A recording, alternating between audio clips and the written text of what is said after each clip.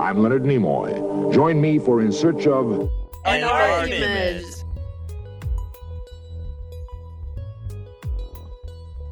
Welcome to In Search of an Argument. I am Jim Gentile. I am in Silver Spring, Maryland. My friend John Heinz is in Chicago, Illinois, and we are delighted to be the guest hosts of the new Queens of Podcasting, Princess Peggy Bennett in Grand Rapids, Michigan, and Dame Shelley Cummings in Indianapolis, Indiana.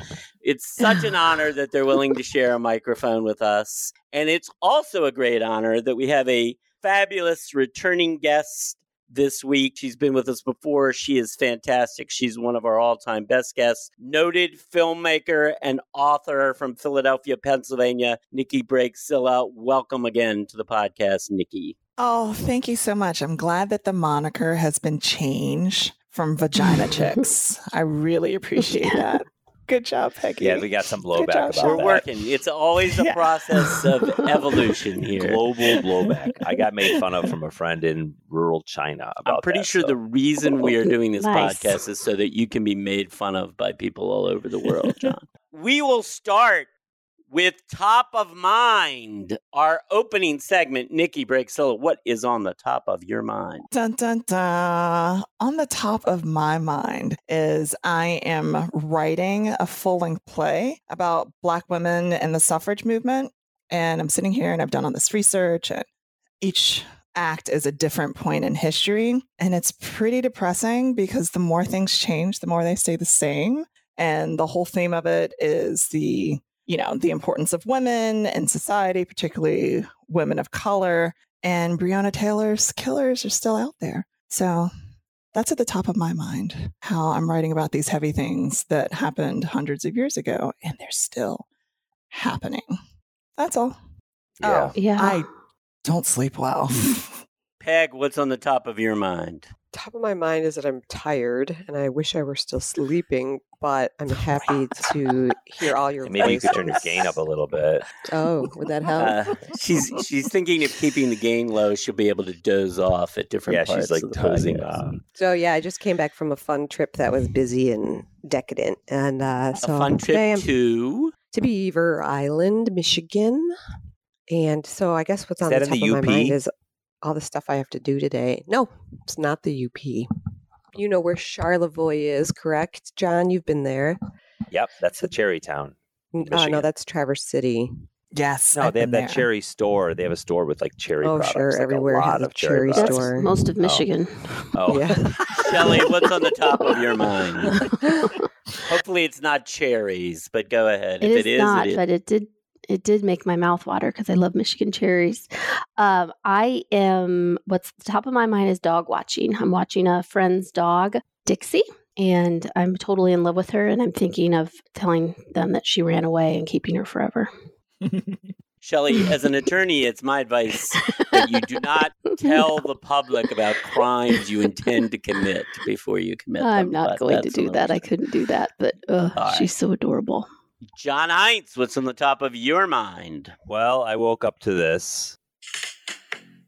So because that's what I wake up to every morning, that's my alarm. The first 4 drum beats of Dreams by Fleetwood Mac, and I'm sorry that Peter Green died. Yeah, Peter Green died. I was sad about that. I didn't catch that. Super sad. One of the original members of Fleetwood Mac. Regis Philbin died right? too. Wasn't he, Jim? One of the original members. Yes. Yeah, Regis Philbin.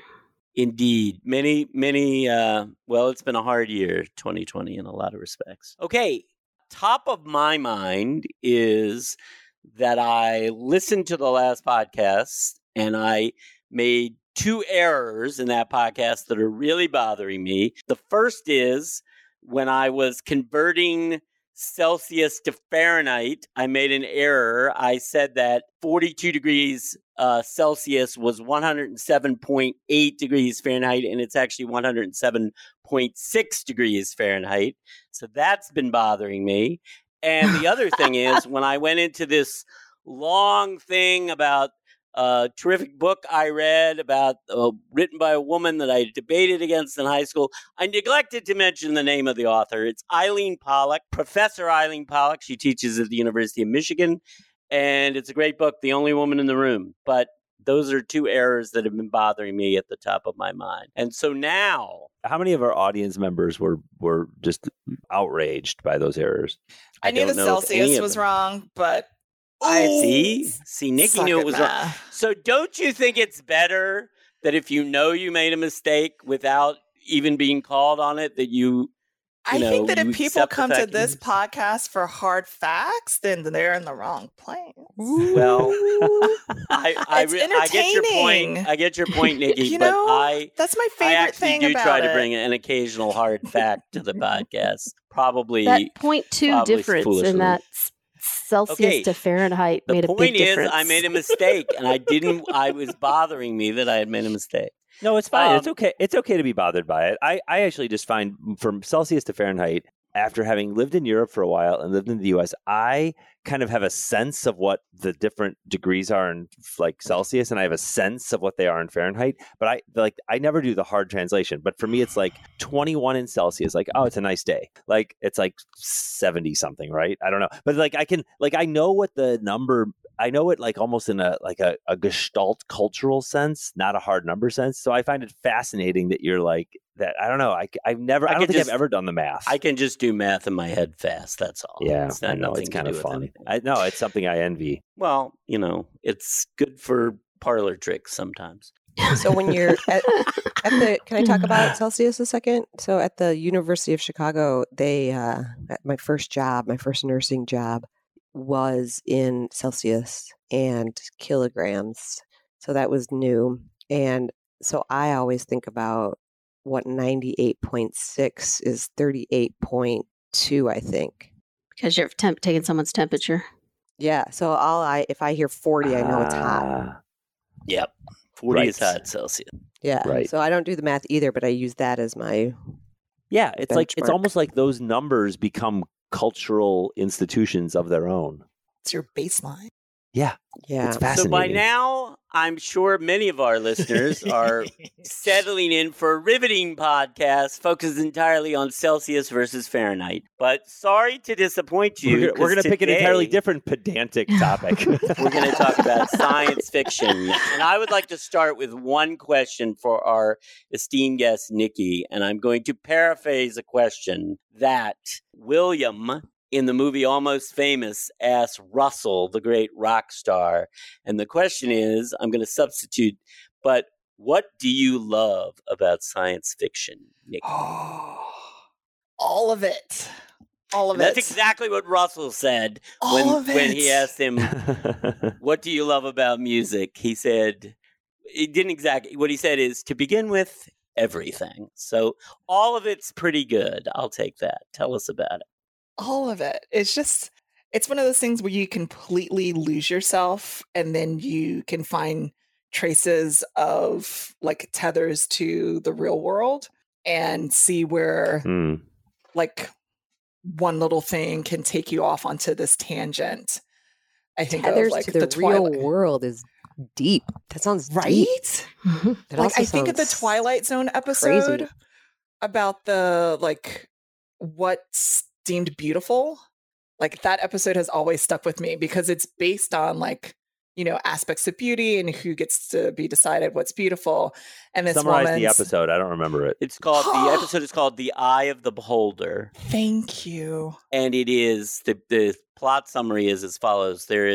You never see any of the faces of the people. Everything is in shadows, and a woman has had surgery to correct what everybody hints at or says is a deformity of her face.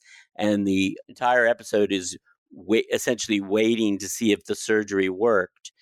And the reveal is, to spoil it for everyone who hasn't seen it, is at the end of the surgery, when they take the bandages off, everybody reacts in horror because the surgery has failed. And when you see her, you realize she looks perfectly normal, even beautiful, and that all the other people have what would be considered horribly deformed faces.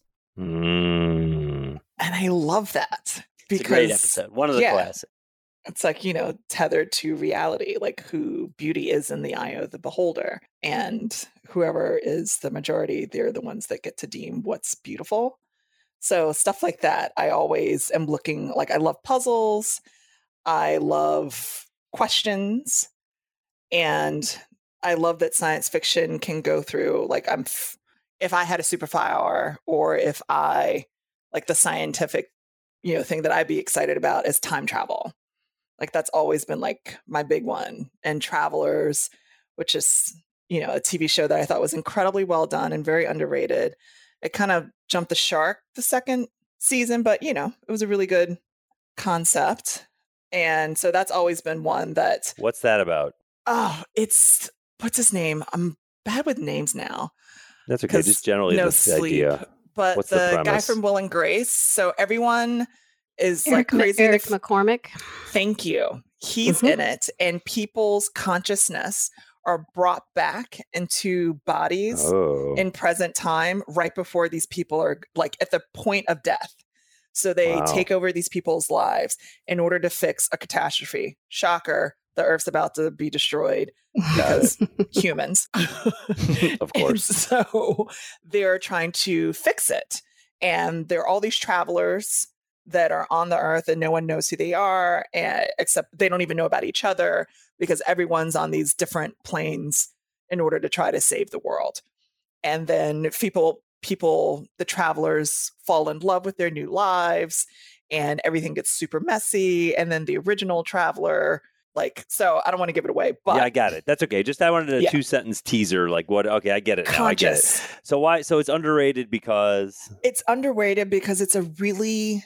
I thought it did a really great job in studying the human condition and dealing with gender and power dynamics, because you weren't necessarily put into the ethnicity or the sex that you were in your conscious life.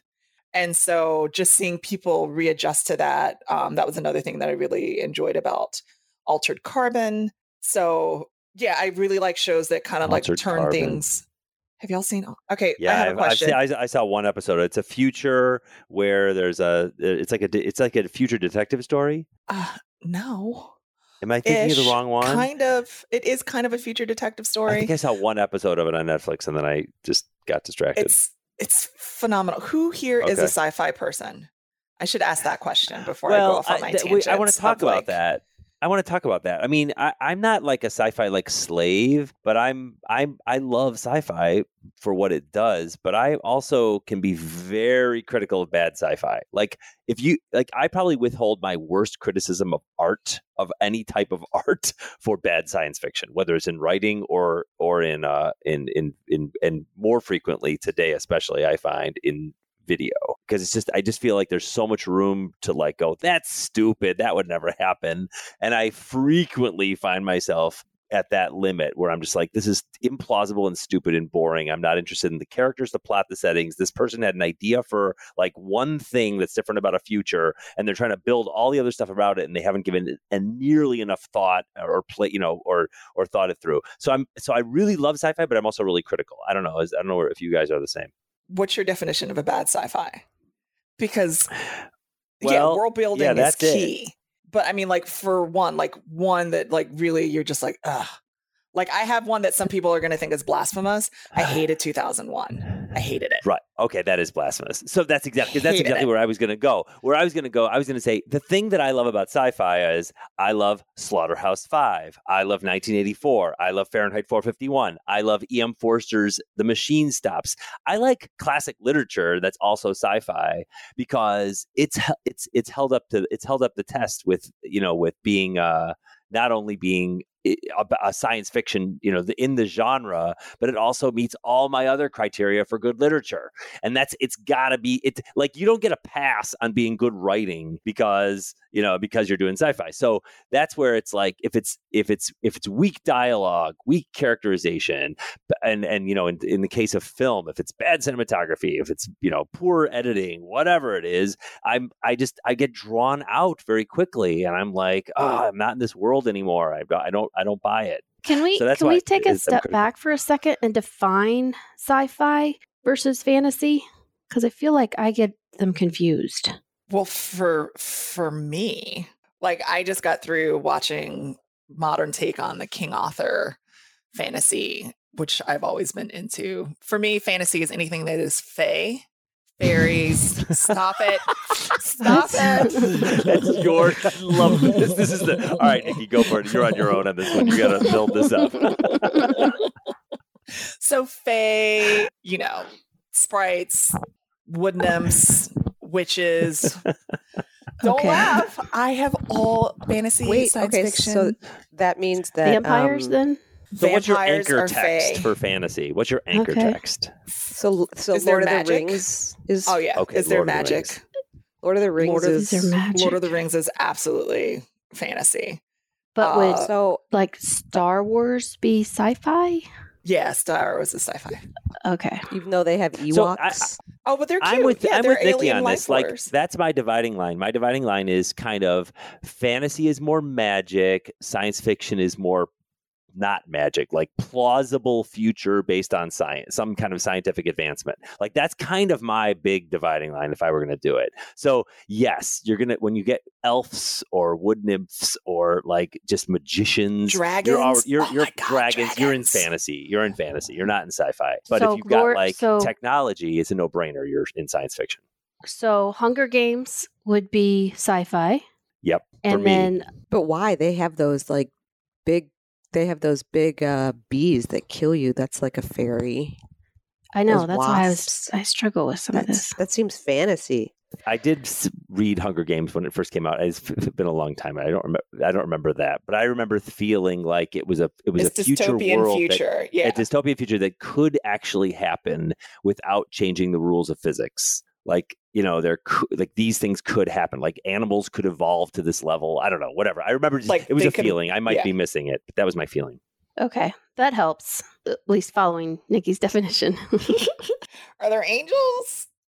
And then there's a whole angel lore. Another one, angels. Oh, which I'm also big into, angels and demons. Yep. So that's all fantasy. Well, I mean, yeah, I guess. I don't know. It depends. Then you get into the whole, what do you believe? And then that's a whole nother thing.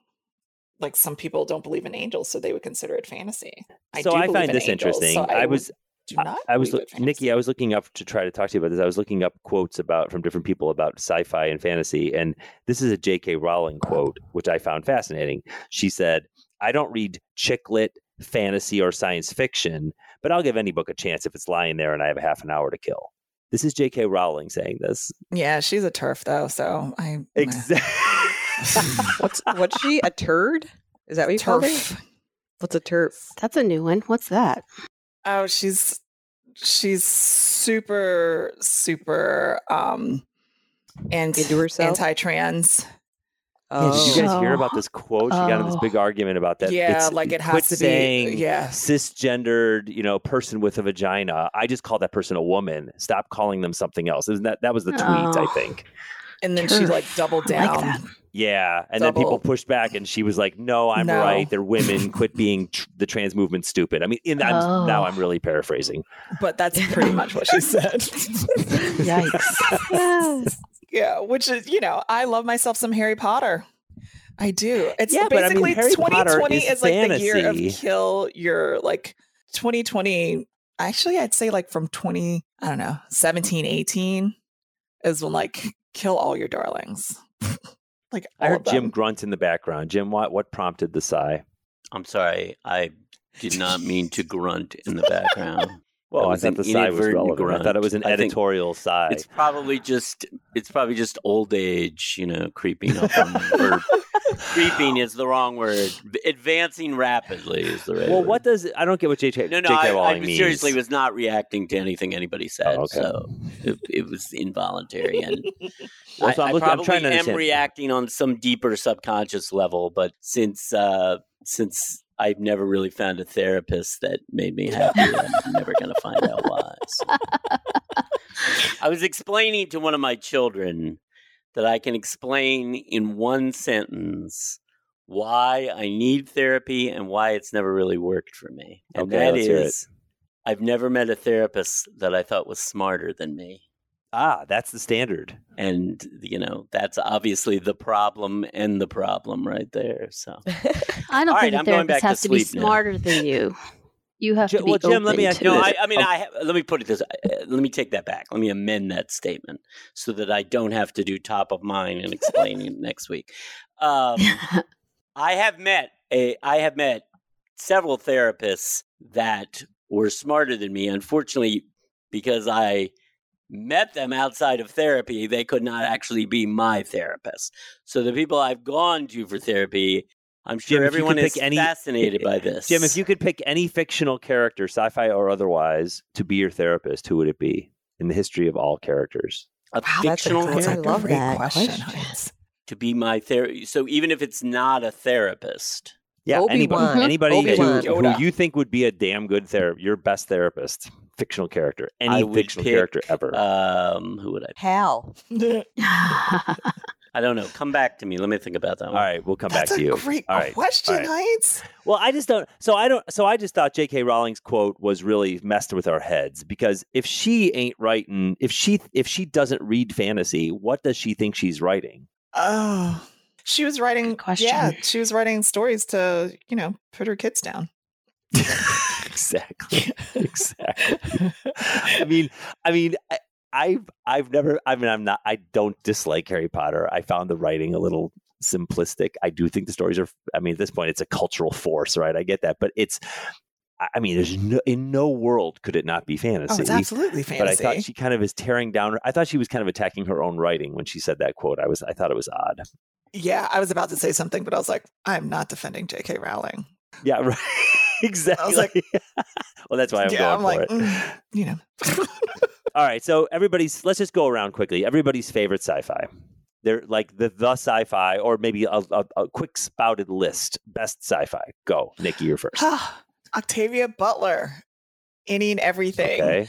N.K. Jemisin, Any and Everything, but most particularly the Broken Earth series, Kim Stanley Robinson, The Years of Rice and Salt. Like, I'm trying to think of the stuff that I come back to all the time. Okay, that's just like all of those series? Those are all multiple books? Yes. Well, The Years of Rice and Salt is a standalone. Okay. But yeah, I love Hard and Fast. So I don't want you to end it for me. Yeah, exactly. Got it. Are we talking just books or movies also? Anything. Oh God, if we go to movies, then that's a whole nother. Anything. Books, movies, anything. I watch Lord of the Rings so much that I almost know every single word and all of it, and it gives me chills. That's not sci-fi. That's fantasy, right? Yeah, that's fantasy. So sci-fi. My God, freaking Dune! Hello, Dune. See, I think Dune is not fantasy. Okay. Dune is science fiction. David Bowie's character isn't. Did you read the book? Shut up. I did a million years ago, but I don't remember. You're going to be hard pressed to argue. I hate to be, but let me make a suggestion I think would help the conversation, which is a lot of these things, perhaps most of the things people are referring to, come in both a book version and a movie version and maybe also a TV version. So it's probably best if you clarify, because when Nikki said Dune, I thought she was referring to the book. And I think, John, you're clearly referring to the movie. And I've never read the book. I've seen the movie. And I don't know if this is true, but I've heard that a lot of people who are fans of the book did not care for the movie, which I think is also a common thing in science fiction, from what I understand. So I think that a lot of this depends on which version you're talking about. That's just my observation. True. I loved it all. Okay. I saw the movie first, and then I read the book 4 times. And I also love David Lynch. So, yeah, Hard and Fast. And is that sci-fi to you, or is that fantasy? Dune was absolutely science fiction for me. No. Oh, I thought you said, I'm sorry, David who did you say? Did you say David Lynch directed Dune. David Lynch. I guess I didn't realize that. Oh, okay. So is Twin Peaks fantasy or sci-fi? Oh, Twin Peaks is supernatural. So it's neither. It's a whole nother genre. What's Mad Max? Mad Max is sci-fi, dystopian. I figure anything that's dystopian future is science fiction. I really like that second Mad Max movie with not the second one, but the recent one with Charlize. I haven't Theron. seen I it thought yet. That was fun. It is good. It is really violent. That doesn't bother me, depending on how the violence is used.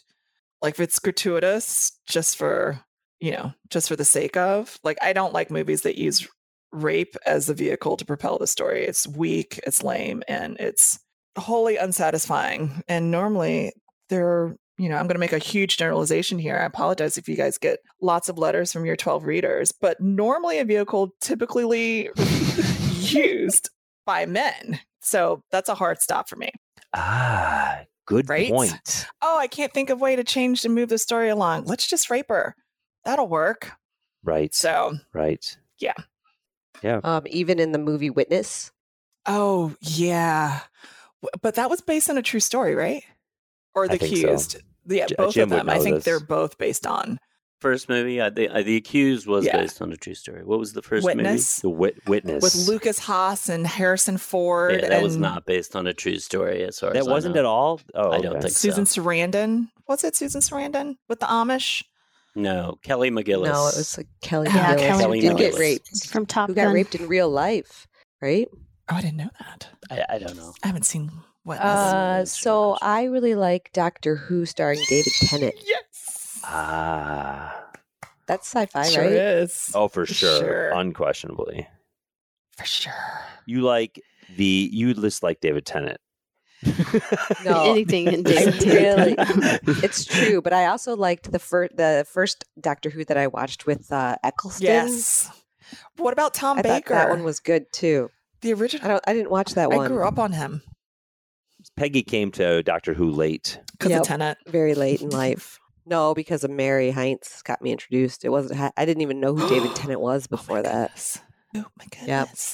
So there's my. Is that your whole sci-fi. list, Peg?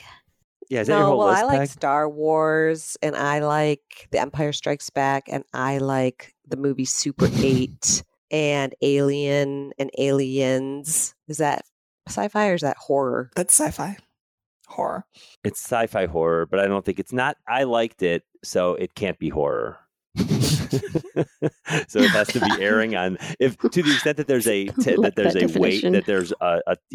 a a seesaw here, and we're on the side of either sci-fi or horror. We're on the side of sci-fi because I was more sci-fied into it than horrified by it because I don't like horror at all. The recent movie with Matt Damon where is it Matt Damon? Elysian? Is that what it's called?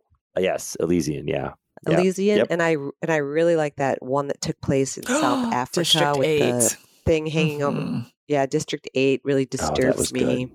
So I guess I like some sci-fi. I like the those sequel are borderline horror-y. I mean, not Elysian, but District 8 was a little scary, right? Yeah, with those crazy creatures.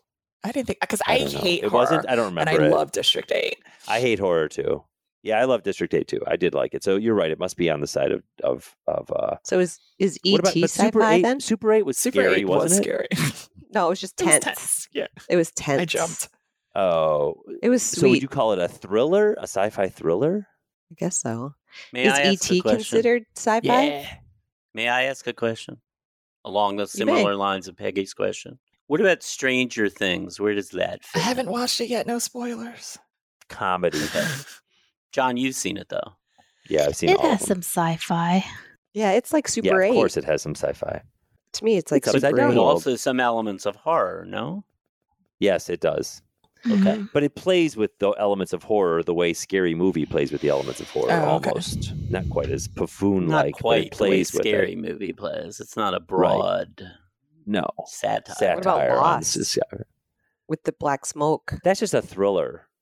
And I think that's a thriller that turns into sci-fi or buffoonery, right? Because, I mean, the first how many seasons of Lost never did anything that made you decisively know there was something supernatural happening. And then toward the end, they introduced this black thing that's like, what? That doesn't really happen. So, they're always hinting at it, but it could also all be in their heads. And as soon as it becomes real, then it's sci-fi. So I hesitate to call Lost sci-fi just because the vast majority of it wasn't. I just feel like it ends up being this Deus Ex Machina where they're just bringing it in to save the story because it's so desperately impossible to resolve. They've made it so convoluted over the seasons. I would not call Lost sci-fi either, so I'm glad we agree on that finally. Yeah. And is buffoonery a category of movies and shows? I made it up. Oh, But it's got a lot of things that qualify. Yeah. What about Dallas when Bobby wakes up and he's been dreaming the whole time? Is that Exactly. sci-fi? Exactly. That's buffoonery. That's buffoonery. Alf, the TV show Alf, Mork and Mindy. Is that all sci-fi? Mork and Mindy's comedy. No. I mean, at some point, where the labels, I think, go to what genre it's primarily in, not what it's. It might have hints of. Right? Yeah. We have to agree on that, because otherwise, everything is everything. So it can't just be about space or Martians or alien life beings to qualify as sci-fi. Just because there's an alien character in the show doesn't make it a sci-fi. Like Monsters, Inc. is not science fiction for me. And Third Rock from the Sun is not science fiction. Exactly. But Equilibrium is. Comedy and with the gun katas. I never saw that. What? It's so good. Christian Bale, Taye Diggs. Oh, I've heard of it. It's so good. Jim, have you seen that? You see everything. I have not seen that. Okay. Jim, you don't like sci-fi at all, do you? I would not say that. I'm not particularly necessarily disposed toward it, but for example, well, let me finish a sentence before. I was going to say that, for example, I agree everything that Peggy named, the Aliens, Super 8, I liked, except for the very last one, I liked all of the Star Wars movies. I have very fond place in my heart for the original Star Trek TV series, and some, but not all of some of the Star Trek movies were not very good. Some of them were really good. I don't read a lot of science fiction. I've read a few things.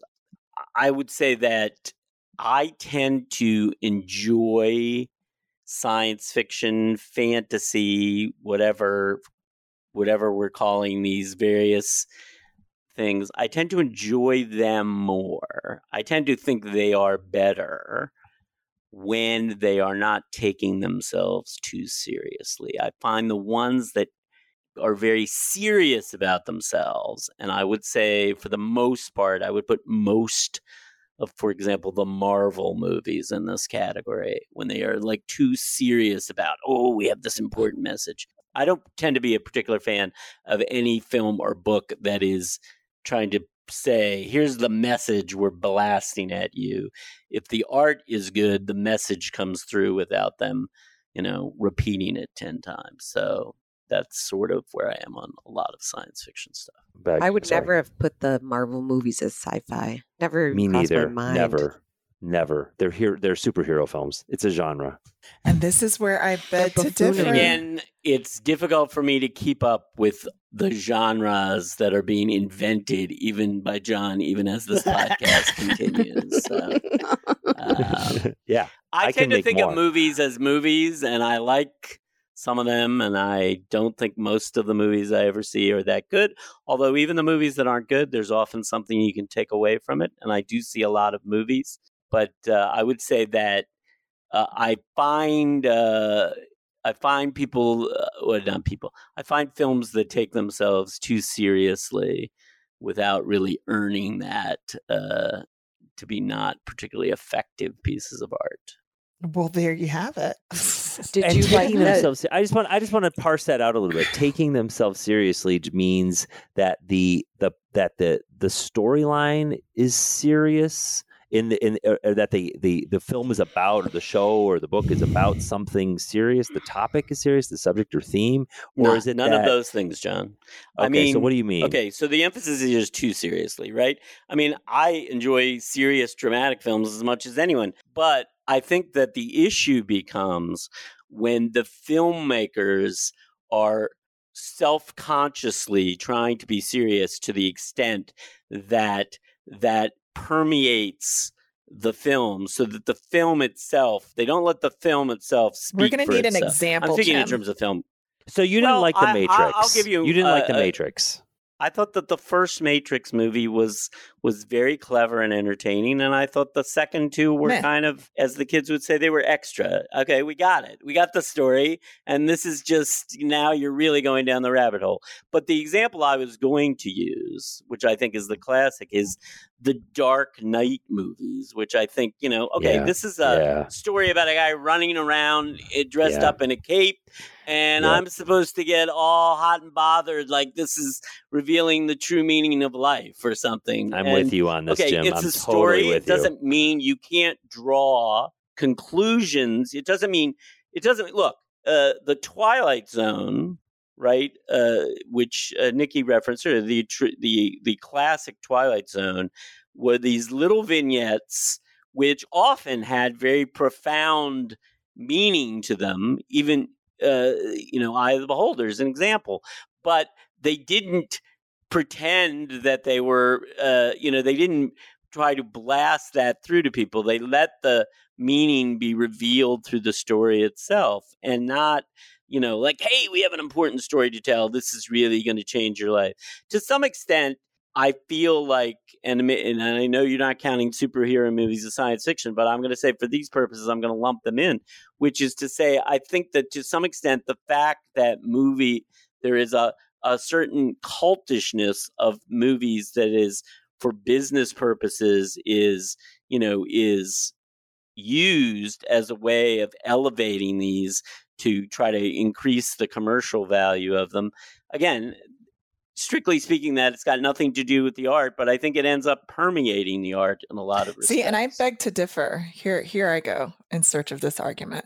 I thought we are in search of an argument after all, Nikki. Chris Nolan did the Dark Knight series, and I loved Memento.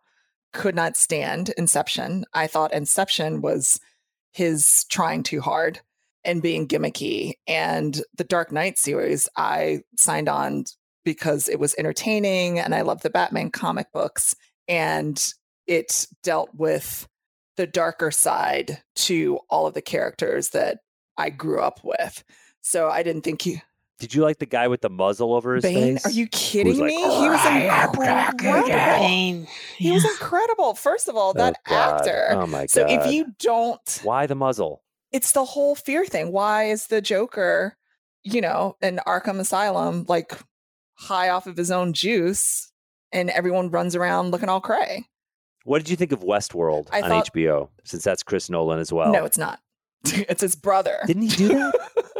Oh God, it's a Nolan. I didn't even know. It's his brother. If I can interject, Nikki, for the record, I disagree with you about Inception, but I do think Memento is a great movie, and I would put it with him too. Yes, that's Christopher Nolan, and movie. I would put that with Dunkirk as the two best movies that he's ever done, in my opinion. I did not see Dunkirk. Inception, it was a gimmick. The whole thing was a gimmick. I thought it worked. I figured it out within the first 2 seconds, and I was annoyed because I was like, everyone's going to be like, "Oh my God, this is so great! This is so smart." You have the same problem I have when I go see a therapist. You're smarter than the filmmaker, and that doesn't. They hate seeing movies with me because I'm looking for the holes. But Memento, I thought was a great movie, and underappreciated, and it's not been seen by enough people. But it's a great, I feel like we have a thread we're leaving, which is that Shelley has not given us her quick list of sci-fi bests. I want to get before we move on because I don't want to lose that thread. Shelley, what's your list? Oh, okay. So my number one favorite is Gattaca. Yes! Because it's science, because it's about genetics also, but I just loved it. I just thought it was interesting, and it made me angry, and I just liked it. My second one was Matrix 1, not the other ones. I liked the movie Signs by M. Night Shyamalan.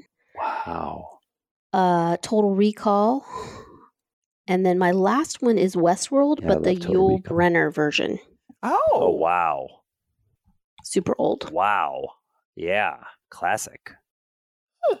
So that's why I needed a definition before I was able to formulate. Well, because I'm pausing with the which is the one you said? Was it M. Night Shyamalan? Signs. I don't know if I saw that one, but is that fantasy in my definition? I saw Signs. Has anybody else seen that? Mel Gibson's is in it. The Aliens. It's aliens from outer space. So I don't know. What does that make it there, John? Yeah, you probably have a new category for that too. Yeah, it's space usually Final is Frontier. Sci-fi. Yeah, I'd be a little sci-fi. Well, maybe I should ask you guys this since we're talking about genres so much. Do you guys think it'd be better if there were no genres? If on the back of a book it never said drama, and you never knew whether on the Hallmark Channel you were going to get romantic comedy. You never ever had on Netflix. You could never break it down by genres. Would it better if there were just shows, no genres? That's impossible. I think so. I know it's impossible, but I think so because when someone says sci-fi to me, I'm like, I don't want to watch that. But as a genre, but when we talk about the movies you've mentioned, the movies I just listed, I really like them. Probably not all of them, but to talk about the genre first initially turns me off, right or wrong. Nikki, as a writer, John, how do you feel about that? I mean, do you like when your writing is said? I mean, what's your genre? John, can I ask you to clarify your question? Do you mean in what sense would it be better? Would it improve the art, or would it improve the marketing? In my experience, all the writers that I have spoken to hate being reduced to a genre. When they write a book, or they write a story, or they write a play, and then they get it published, and then the publisher insists that on the back of the book it has a little thing in the upper left-hand corner that says drama, or or critical fiction. I don't know, whatever, or comedy. That they find that reductive, and they don't like that. Yeah. It is reductive, and I would submit to you the author is trying to create a work of art, right? Which is their job or their passion or whatever. And the publisher, their job is to sell books or sell movies.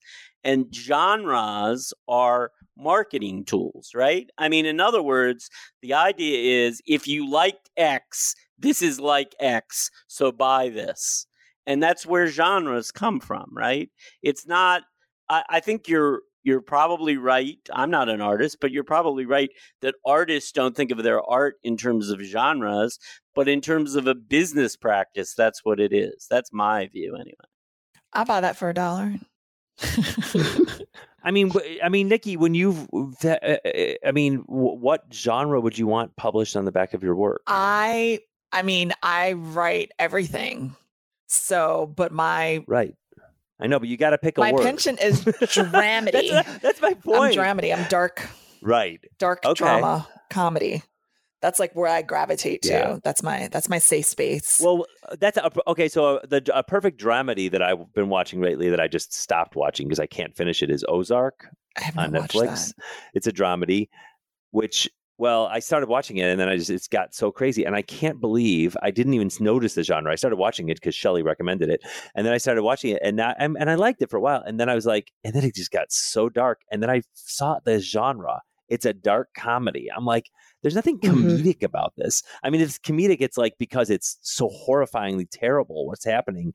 I mean, it's like the genres, if I had seen that, I would have felt really let down. Like the genres for me are a disappointment. So Jim, to answer your question, whether I think it's about whether it's for the consumer of entertainment or for the producer or for the business of it, I guess I was focusing when I was asking you guys if it would be better if there were no genres. I mean, I'm picturing you going onto Netflix and just having to pick based on the show, based on a summary maybe of the plot, theme, setting, character, but not based on a label of a genre. Because Netflix, every show you will notice on Netflix, if you go on Netflix, they have the genre prominently placed. And I pay no attention to that.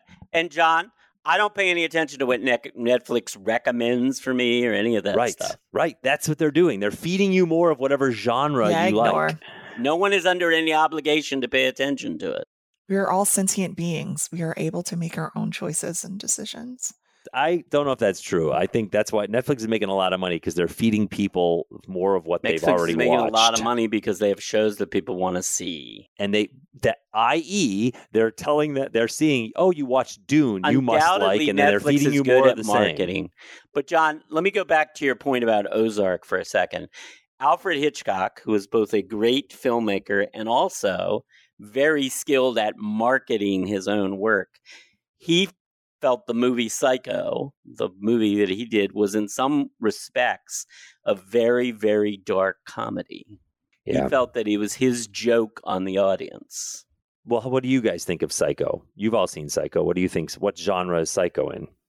I mean, horror. Oedipus. I would say horror, thriller. Yeah. Yeah. Exactly. That's what I'm saying. Like, I get it. I understand. I think you can play with genre as a creator or as a consumer. You can play with genre, but it doesn't come close to helping us get where we want to be. And so I'll just show my hand a little bit about the genre thing. For me, it's where is it we I know want the to genres be, John? You can't what? You said it doesn't help us get close to where we want to be. Where right, do we where want we to want to be? where we want to be is the opposite of what Netflix is doing. If I watch a show that's really, I want to see the best sci-fi thing, but then I want to see the best dramedy thing. Then I want to see the best comedy thing. Then I don't want to see more of the same. And everything out there is pushing me toward the same stuff. John, what is preventing you from doing that right now? The way that we are being fed entertainment through Facebook, through our friends, through the way we're all going deeper into our bubbles is making it less likely that we're going to push ourselves and see something that's out of our comfort zone. That's something that's not. I disagree. I think that just depends on the kind of person you are. This is such myopia. Like I watch Korean melodramas. Yes. All the time. Chinese melodramas all the time. Art house films all the time. I'm a charter member of the Criterion Channel. So Netflix isn't going to tell me what I'm going to watch. Think about, John, and again, I don't know anything about the internal workings of Netflix, and I don't know whether the people that run it are good people or bad people or whatever.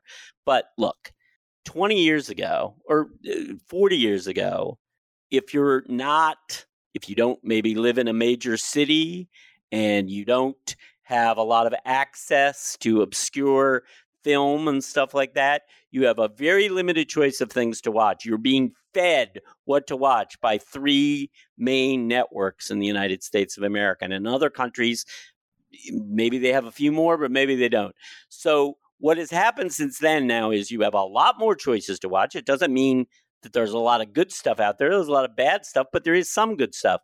If you have a subscription to Netflix, you have this menu of things. Is there a lot of worthless stuff on Netflix? Absolutely. But there's good stuff, and you can have any of it you want, right? And so if maybe somebody goes on there to get like the most popular thing, they want to see Stranger Things or something, and so they've got this subscription and they've seen Stranger Things, and now they start looking, well, what else can I watch on there? And the idea that people are automatons and can't, and can only reflexively pick something in the same category, I don't know that that's borne out by anything other than your suspicion that other people aren't smart enough to choose for themselves. I'm wondering, the last book you read, each of you read, the last thing you watched, how did it come to your attention? I'm betting in most cases it was from a recommendation of a friend. And we talked about this a little bit before with social media, that's how people are getting their news. It's also how people are getting their entertainment. Most of us, and that's always been true. Jim, I've read almost every book you've recommended for me. I read a significant portion of my reading are books that Jim Gentili has recommended for me to read. I mean, that's how I get my stuff, and that's how a lot of us get. That's a lot of us get these things. I mean, when Nikki is talking, I take copious notes of things she's referencing. I can't keep up with her because she rattles them off so quickly. But I take notes, and then I go back and look at them. Could you speak a little more slowly for John's benefit in the future going forward? Well, he can pause and rewind on the podcast. That's what I literally end up doing.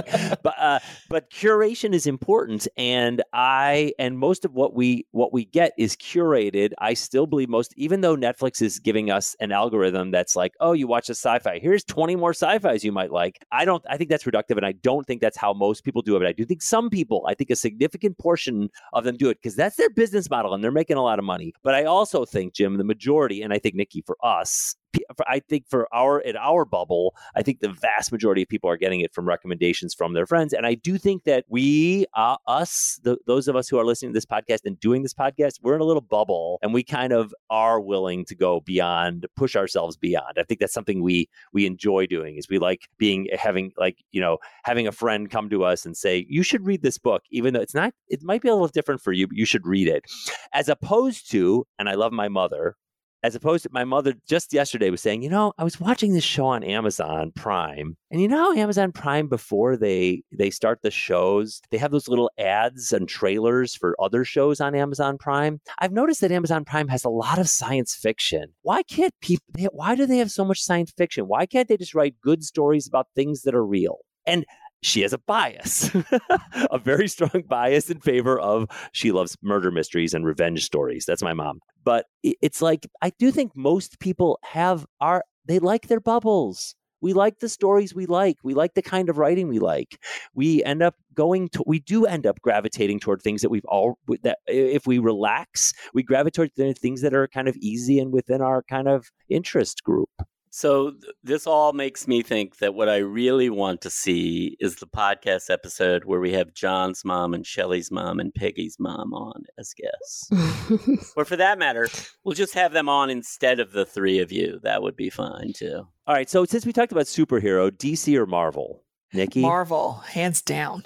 All right, Jim? If given the choice, I'd write in something else. Oh, see, Jim, you know why I mentioned this? Because all right, I'm going to come back to this. Shelley, DC or Marvel? It's still a free country, right? I can still vote for somebody else if I don't like the choices. I don't pigeonhole them between the two because I go back and Peggy, forth. DC or Marvel? Didn't like my answer. I don't know which one is which. DC is Wonder Woman, Batman, Aquaman, Superman, and Marvel is Black Panther, Right. X-Men, et cetera, et cetera, et cetera. Oh, Avengers. DC. I'm DC. I liked Wonder Woman. I did like Wonder Woman. But I also liked X-Men. I like Wonder Woman too, but by far the best superhero movie I've seen in the last 10 years Hands is down. Black Panther. Yeah, that was great. And that's Marvel. Yeah, I know. That's why I didn't want to be So the reason I bring this up, Jim, is... See, you know, it's so funny. You complain about Netflix and genres and everything, and you yourself are more obsessed by these categories than anyone else I know. Well, of course. Yes, yeah. I'm a walking contradiction. Then Jim, don't be obsessed by them if you find them problematic. The reason I bring it up is because I was trying to support your argument about serious and non-serious science fiction. I would argue that DC, all the DC films, take themselves very seriously. I think The Dark Knight is DC. Batman is DC. Batman's a DC character. He was not a Marvel comic book. So Batman is your definition of the most serious taking itself character. All the Marvel films, especially Guardians of the Galaxy, but a whole bunch of them, they're all self-reflexively, they have a little humor in them. They're camp almost, exactly, but they're much less serious. Oh, categorically. I mean, Stan Lee has a cameo in every single one. And I look I'm like, where's my Stan Lee Easter egg? God rest his soul. Yep. Final thoughts, Nikki and John, before we move to recommendations. I talk too much. Sorry, guys. I got excited about this episode. I didn't expect to be into it, and then I was into it. This was clearly an episode that was very close to your heart. I didn't know it was going to be. I thought it was going to be a dumb eloquently, one. And Nikki was very good at sort of puncturing your superciliousness, I thought, at times. So anyway, Nikki, last thoughts before we do recommendations? None. My mind is a blank slate. Fear is the mind killer. That's my last thought. A Dune quote. Fear is the mind killer. All right, recommendations. Who would like to start? I'm going to reserve the privilege of going last. No, Jim, I want Jim to go first. Jim, I've had a request from 3 guests. I have had a request from 3 listeners that Jim not go last because a couple people have said that it's condescending and that it's a little bit that it's like overly serious. That Jim always gets to go last with the extra gravitas. This is an overly serious recommendation. Well, then then you go first, and we'll leave a pregnant pause after you go. All right. Then try to let me finish. If you want to ask questions at the end, ask questions at the end. Okay. So this podcast that we are recording is scheduled to be posted on Saturday, August 1st. And at the time of the posting of this episode, it will be slightly over 2 weeks since the death of the iconic Congressman John Lewis. The words icon and legend and great are way overused in our culture, maybe in everybody's culture, but they apply without any exaggeration to the life of John Lewis. He was born in rural poverty, the child of sharecroppers. He became a protege of Dr. Martin Luther King while he was still a teenager. He was a founder of one of the important civil rights organizations of the early 1960s, the Student Nonviolent Coordinating Committee, At 23 years old, John Lewis was one of the speakers at the March on Washington, the same place, the same event where Martin Luther King gave his legendary I Have a Dream speech. And John Lewis's speech had to be censored because John Lewis, being the young, what would pass for a radical in those days, was critical of the Civil Rights Act that the Kennedy administration was pushing him, which, of course, Martin Luther King and A. Philip Randolph and Bayard Rustin and Roy Wilkins were so desperately trying to help get passed.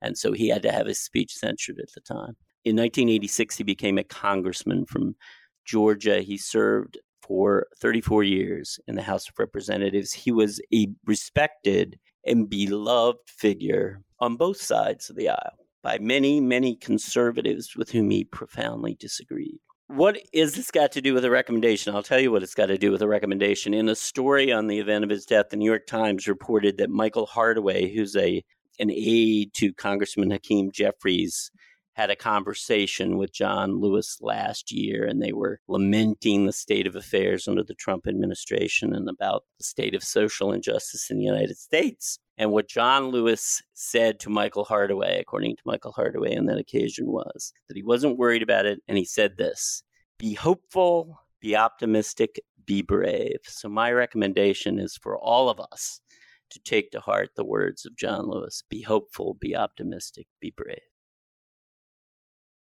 Mr. John Lewis and Mr. C.T. Vivian died on the same day, which I think is, God welcoming and two warriors to hang out with Dr. King. So I do think that should be noted also. Wait, what are we supposed to be doing? Is this supposed to be an uplifting moment? A recommendation? Recommendations. Yes. Get some fresh air. I can't believe we haven't hit eat your veggies Right? yet as a recommendation. Right? That's Eat so your veggies. obvious. My recommendation, and this is Good going one. back, Peggy Bennett will remember this, which I laughed at it when we first said it. Is it kind? Is it necessary? And now I do often think about your actions. Is it kind? Are you being kind? People, be kind. That's my recommendation. So think of that before you speak or act. Yeah, unless you're talking to one of your friends, saying. and then all bets are off. Do you want that included in the recommendation, Nikki? Okay, I'm going to go. All bets are off. People who know me know that nice is not the word that pops up when you think about me as a descriptor. But people who also know me know that kind can be in there.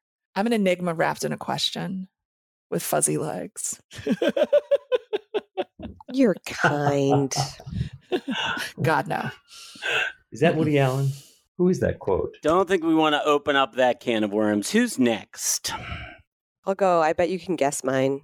Anybody want to try? No. Beaver Island. Nobody? Yes, go to Beaver Island. Really? Yeah, except Why? I maybe not, because I don't want people to go there because I don't want people to discover it. And the vast listening audience of this podcast will overflow. Beaver Right, exactly. Island, All I'm sure, 4 of our listeners. Should people go there, Peg? That might stress it if all 4 of our listeners started going. I promise, there. Peg, I won't go. So I heard when Peggy went to Beaver Island, I was talking to my mother about it, and she said, "Oh, Beaver Island." She knew somebody who had been there and had a property there or something. So I said, "Oh, Mom," I said, "we should go." I said, put in Google Maps from our home in Chicago area to her home in Chicago area to Beaver Island and see what comes up. And it said no way to get there. And my mom was endlessly entertained by the fact that it said there's no way to get there in Google Maps. And then I started, can you take the ferry from Charlevoix? And she said, yeah, I can take the ferry from Charlevoix. But I said, can you take the ferry from Wisconsin or from Illinois? And she's like, I don't think so. And I'm thinking, why would they not allow you to take the ferry from Illinois? But it looks like Google Maps is of no help. So I don't know if you have to go through Charlevoix.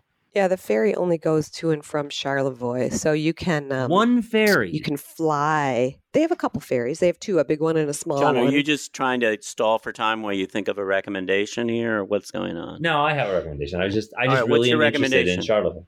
My recommendation is actually a book. I'm doing a very traditional recommendation. I just finished a book called The Hidden History of Burma by Thant Minh Trieu. He is I'm interested in it for a bunch of reasons, just probably mostly because I've been living in China and Myanmar is right next door.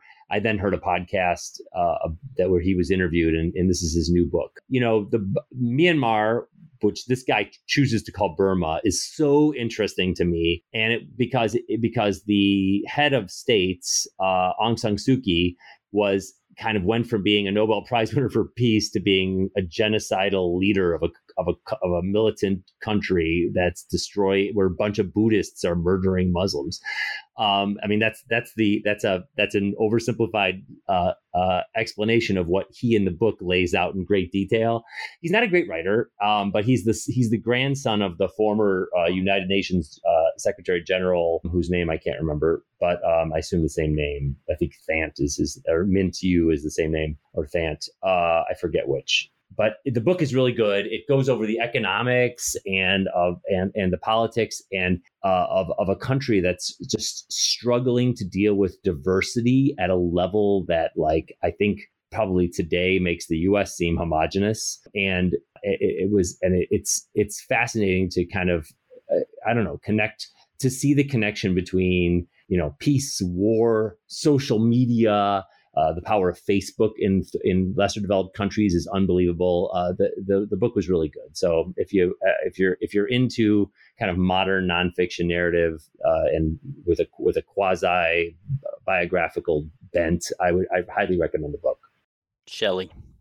My recommendation this week is to do or buy something that makes you feel younger, rejuvenated, and makes you happy.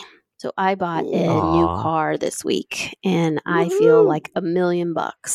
And it sounds stupid and materialistic, but it's my reality. Creature comforts, man. Nothing wrong with them. Yeah. Unless they're come in a category supplied by Netflix. Take us home, Shelley. Did we get everybody's recommendations that fast? I know, isn't quick. Yes. It's good. Okay. Jim keeps us moving. Jim's good at being disciplined. He is. He's very good at that, keeping to the agenda. But that's another story. That's another podcast episode. That's all the time we have this week. And as always, we want to thank you, our listeners.